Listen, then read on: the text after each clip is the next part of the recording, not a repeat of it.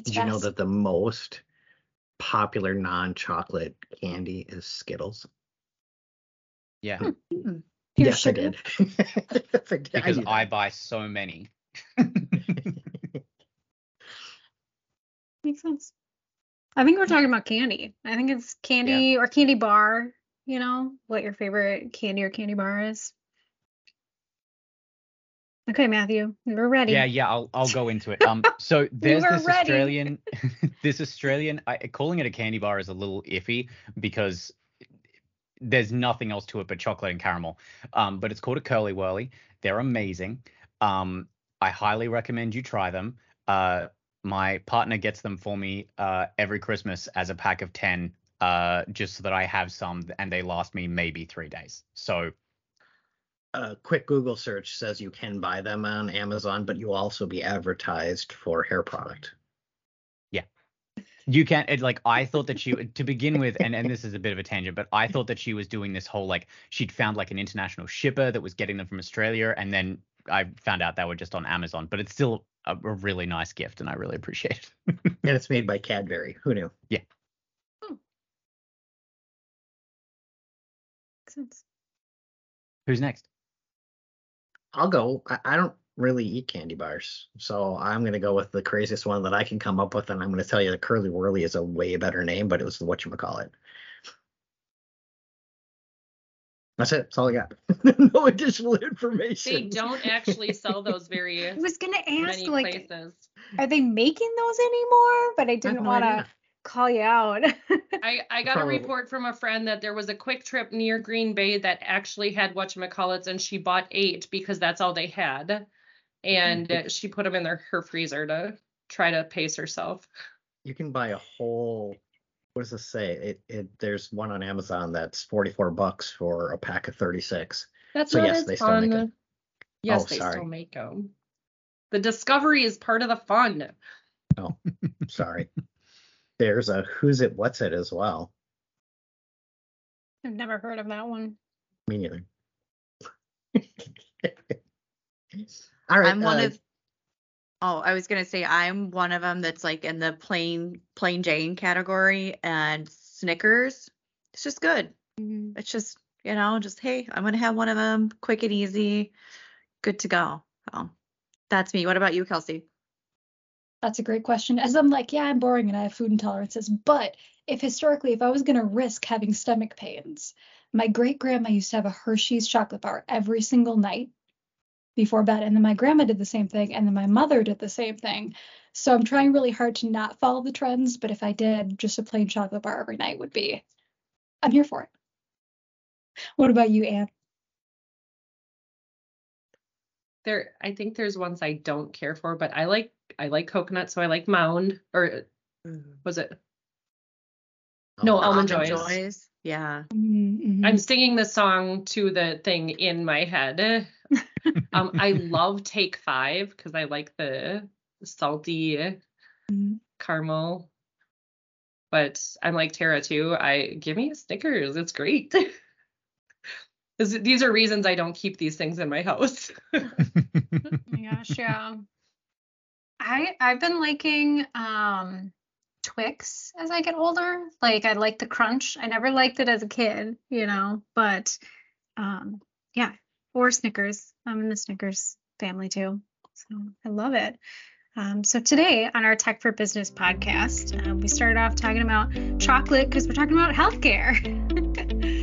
Kelsey, Tara, and myself are joined by Todd, our COO and CISO, Matthew, our GRC analyst, and Anne, our GRC specialist. If you've listened to the podcast before, I'm sure you've heard us talk about healthcare and cybersecurity. So today we decided to dive right into best practices for healthcare. And I'd like to start off just about a little bit about maybe why we're talking about this and why we're focusing on healthcare and we're not focusing on other industries, why this is so important here and today. I don't know if someone wants to dive into the weeds of that one. Matthew does. I think the reason it's come so high to the top of how we manage it and how we help our customers manage it is everything is digitized now, and being able to protect it in all forms. It's not just about having a file cabinet in the back of a clinic somewhere. It is who has access, how can you transport, how can you transmit, how can you effectively protect people's data. And that's not anything new, but for a lot of, especially for long established entities that have healthcare, or even new where it hasn't always been a requirement to manage it that way, it really is becoming much more significant.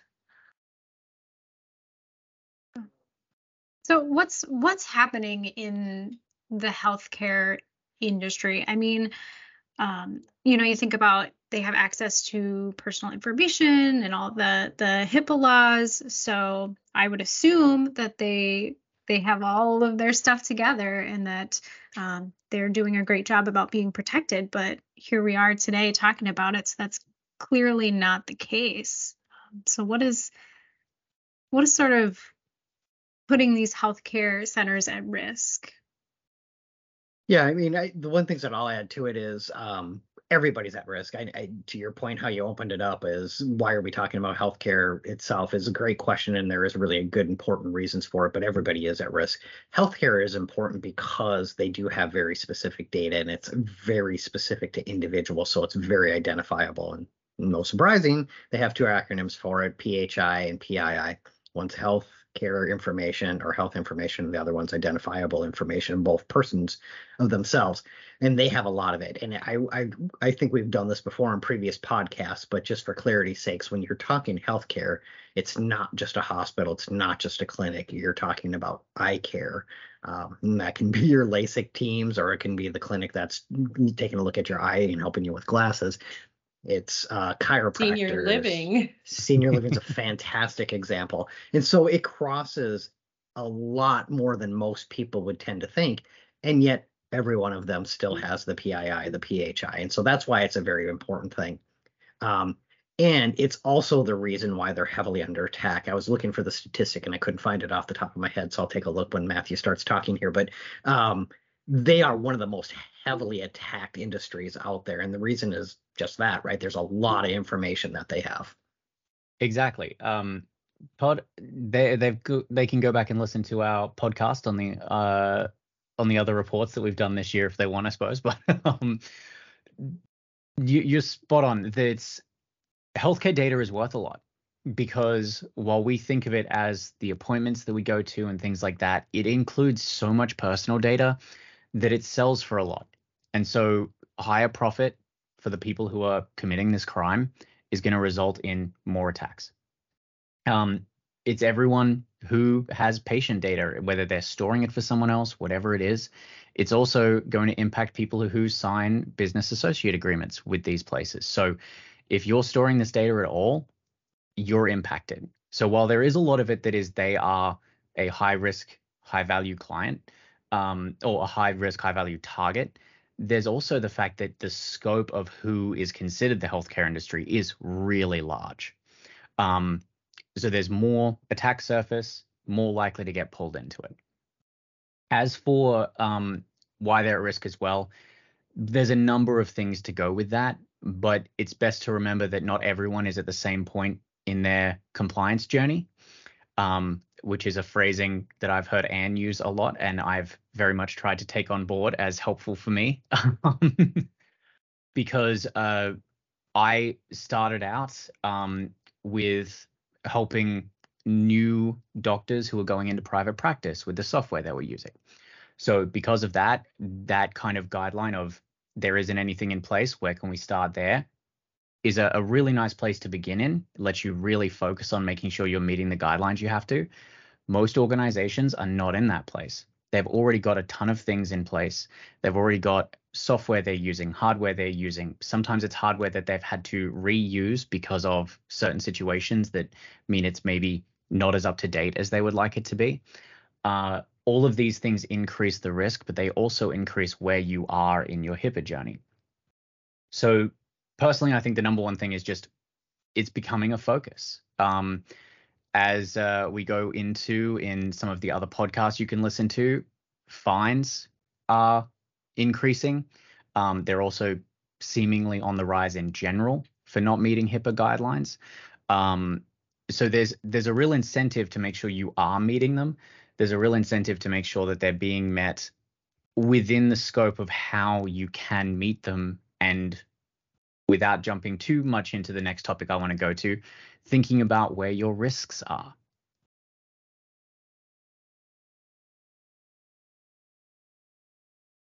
That, I mean, that kind of seems where we're going is you know, It's going to telegraph my play.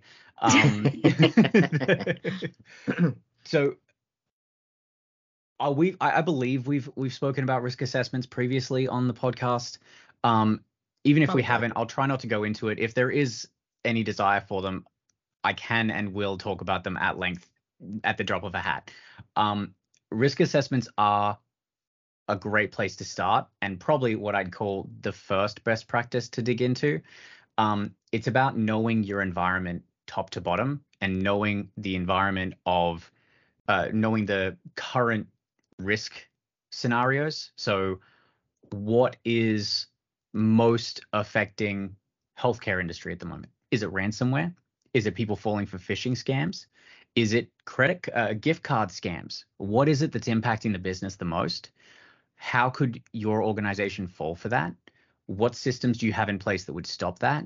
And at what point do you worry about your system not being secure enough versus the potential loss you would have if someone were able to get in through that system?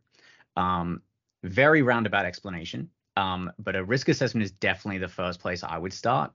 And the main reason for that is that it will give you the best overview with a security mindset of your environment. Yeah, I think you make an excellent point. As you were talking through in the previous statement before we had the pause, you were getting into how everybody's at a different spot in their journey. And as you were going through it, it kind of triggered a memory for me, which is one of my neighbors. He lives a couple of houses away from me. Recently opened up an oral surgery clinic, and so as he was doing that, he's now the sole proprietor. He's responsible for everything, and so he's at the very beginning of his journey. And the question for him is, where do I start? Well, Matthew just laid it out. It is a risk assessment. There is another thing that you can kind of do too. For him, it was a little bit less concerning just due to the fact that he's such a small organization. But what is very, very important is when it comes to all security practices, as you start to get into the actual implementation of them, is you can't protect what you don't know. So you need to find out. Another assessment is, what assets do you have? Is it your computers? Is it your applications, et cetera, et cetera? If you can't figure out what all of those are, you stand no chance in protecting them. But the downside, of course, is that the bad guys can figure it out, and they can figure it out very, very quickly. Exactly. Just quick tangent there. It is far easier to scout a network you're already inside than it is to try and figure out what you have. Because when you're looking for vulnerabilities versus looking for an explanation of what's in place, those two things are very different.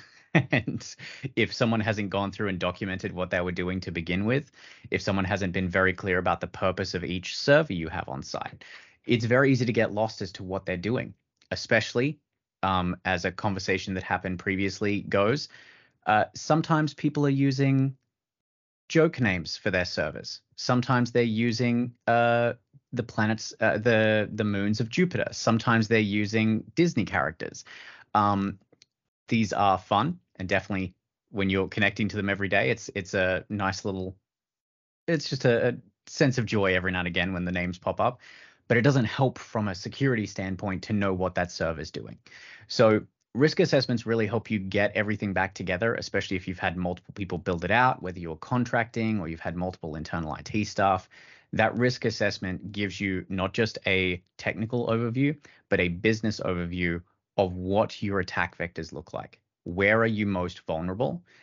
And then we move on to being able to talk about acceptable risk. So at what point are you saying it is okay for us to not resolve this issue right now because we have protected it by doing X, Y, Z?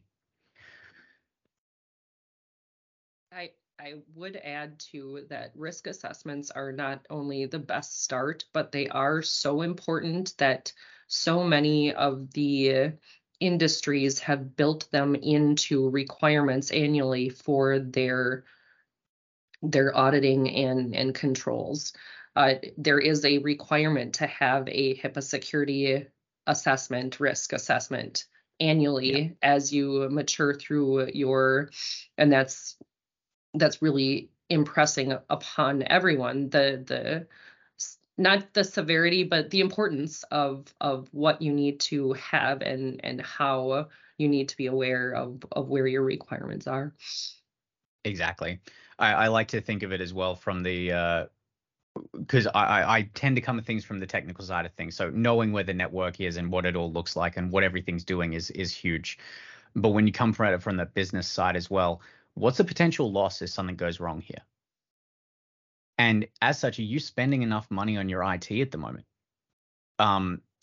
Remembering that when you're putting this risk assessment together, the person who's putting it together may have the mindset I used to have, which is just I'm putting together a technical analysis of the network and where I think the damage could be done the most. Well, that's great, but unless you can define what those potential damages are, from a business perspective, it just looks like a wish list. By monetizing it, and you can find those numbers online, you can find them in the reports that we've gone over on these podcasts. We cover a lot of those numbers, but the ICCC has information. Verizon puts out a yearly cybersecurity report, which has a lot in there as well. And reviewing those and getting those numbers is part of that review. It's part of that risk assessment. It should be anyway. It should be, definitely. Because this isn't just, like I said, a technical review. It is a business review that you should be taking to leadership of the organization, to the board if there is one. You want buy-in from the whole team. There's so much that goes into it, and it is a big undertaking, but it's a big undertaking because it is a business evaluation and a technical evaluation of your current environment. So right out the gate, just a huge first best practice. Yeah, well, I think I got a little one in there too, but one of the things I was going to do is you're kind of trying to pivot off of that a little bit. When I said in specifically you should include that, the reason why I said that is because we're going to have people all over the map when it comes to maturity, and if you get stuck or you're overly concerned of, well, how am I going to figure out what that assessment of value is? It shouldn't be the last step that you take and you stop and go, okay, that's it. I can't go any further because I don't know the answer to this question. The reason why I bring that up is because we do a lot of assessments for a lot of companies, a lot of industries, et cetera. And as you're going through that, I'll use the FFIEC, which is not healthcare specific, it's finance specific. But that particular assessment actually considers the monetary assessment as part of a middle area and intermediate. So you actually have to take a while to get there. So the reason why I'm mentioning that is because I think the things that we were talking about at the beginning are the information. And this is really where the risk for healthcare comes into play specifically, is not only do you need to know what assets you have on the network, the data itself is the specific asset that we're talking about.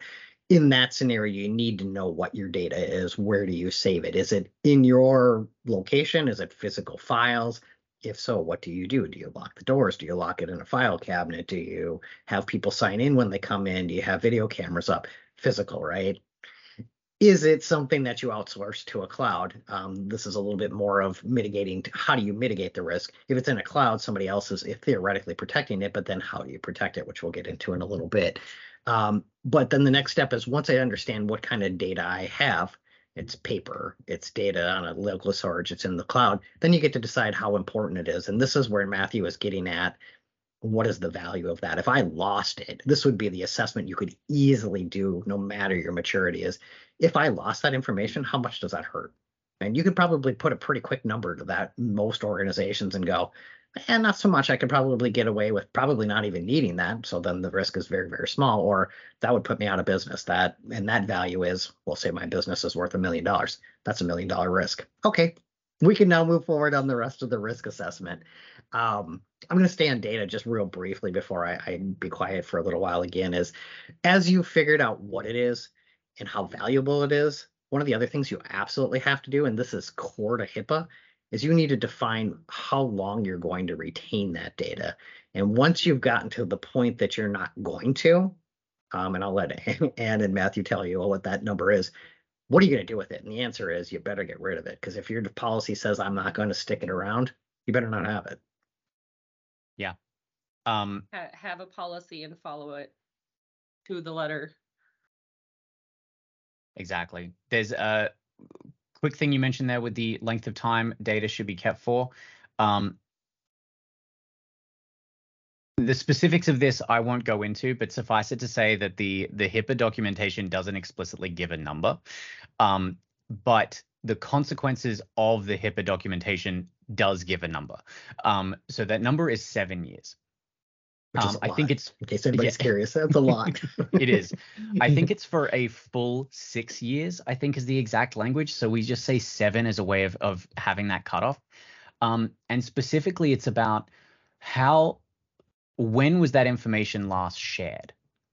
So it's not about when did the last patient visit occur. It's when was that information last shared, and that's what you've got to track. So keeping everything to do with that, which most EHR softwares will do, they'll track this is when it was last accessed, this is when it was an email was last sent out from it, etc.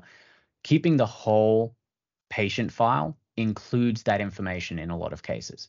If you're sending if you're sending HIPAA data via email, you better be tracking those emails for 7 years. And if an individual who sends HIPAA data via email leaves, you've got to keep those emails for those full 7 years so that you can track what was sent out. So I'll stop there because we can dig into this so deeply. It's one of my favorite topics on here. But 7 years, keep all your data that includes patient information for 7 years. Yeah, one other thing that I'll throw on there, and I'm sorry if I interrupted you, Anne, is not only do you need to make sure that you're doing that, to me, there's kind of like the subset of that, and it's actually more important that I'm making it when I call it a subset, is you need to monitor those files too, right? So you'd actually enable to say, when was the last time I shared it? You actually have to know what that is. So you need to monitor the access of the file, the sharing of the file, et cetera. But even on a deeper level on that is, hypothetically, if you're doing that and a bad actor was actually trying to mine your data, you would see that potentially could be right this very minute. And if you weren't expecting that, you should have the monitoring tools be able to alert your team, whether it's you specifically, your security team, or a partner. That would be also incredibly important. And I'm sorry if I interrupted, but go ahead, Anne. So having this goes back to the policy part, having the ability you get to make your own rules within the confines of the requirement. Things I would almost recommend is moving the data to a specific spot with that control to, I say a C drive on a computer. That is absolutely not true. But if this is a record that was accessed now, but it is likely they will not need it anymore, move it to that pile or controlled area. Just little things that work for you and your operations in general to make it easier for yourself long term. That may not look like the example I described, but just trying to not have to revisit things in 6 full years, not 7, yeah. But yes. And you make a really good point about something that we saw recently that I want to touch on here as briefly as I can. It's very easy to think of these things as static, right? We have to keep this for 7 years. Okay, that's cool. But as Anne said, it's not we have to keep a full active backup of this for 7 years. You can archive things, back up the archive, and keep that. It doesn't have to be, you obviously need to make it accessible, right? So you don't just do one backup that you then put in a lockbox and hope it survives. Have a couple backups, be thorough. But the goal here is to ensure that data is accessible if necessary.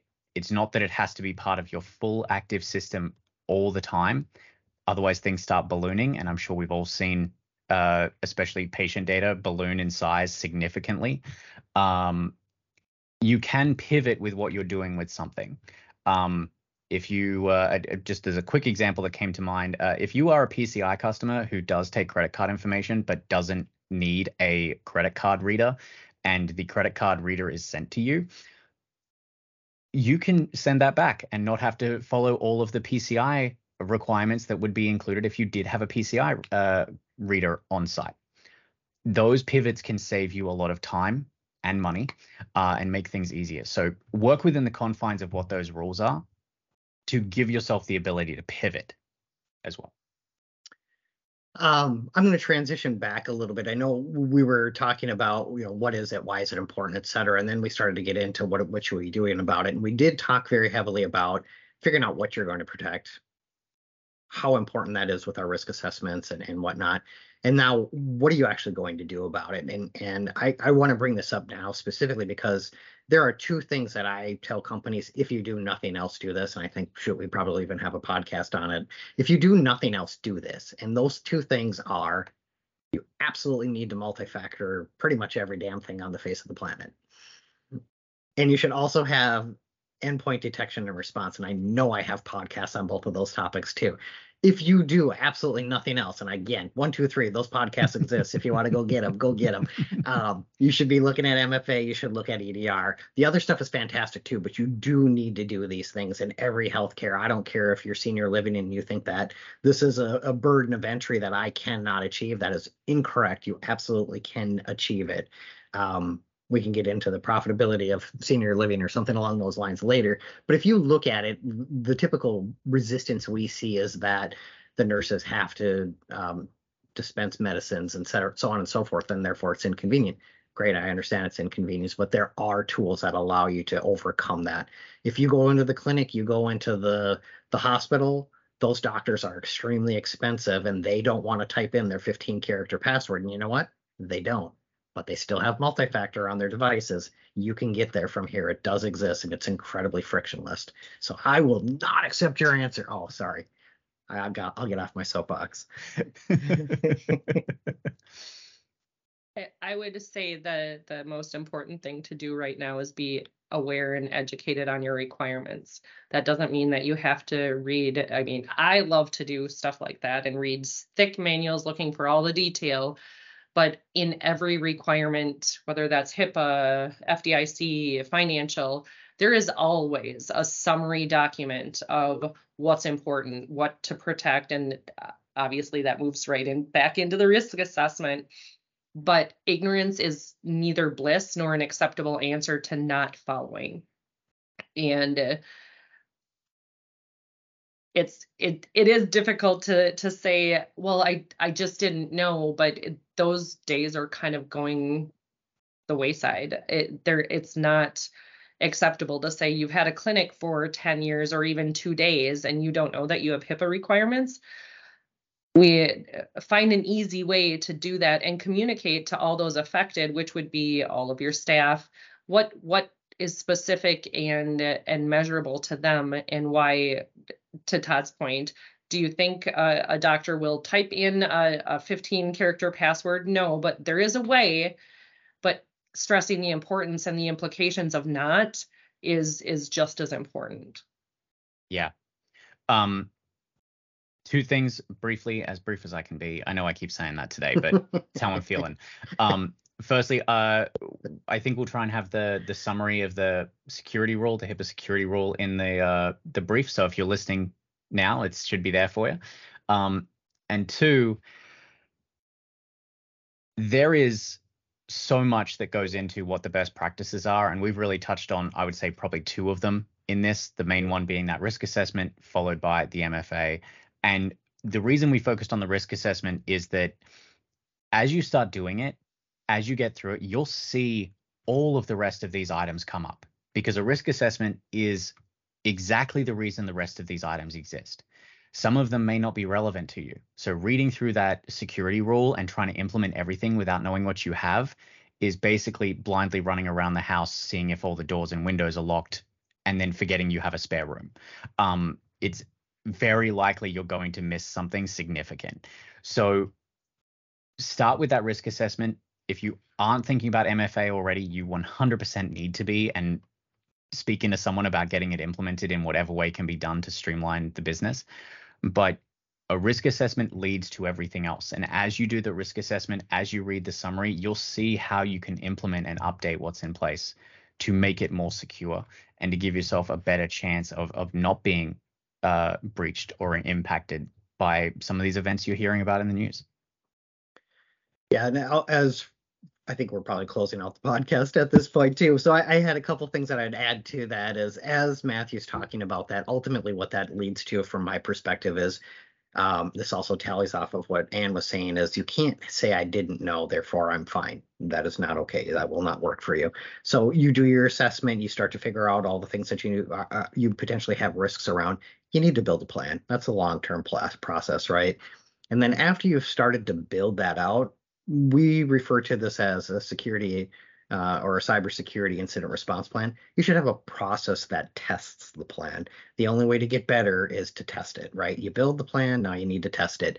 And then the last item that I'll throw on here is, we threw a lot at you in 30 minutes. I know that happens. If it doesn't make sense, there's people out there to help. If it's us, if it's others, go find the help that you need, or read through the documentations. If you're like Anne, you love that anyway, so go do that too. That's always an option. I want to back Anne up here. I love reading that documentation as well. It's it's such a fun time, and I'm not joking.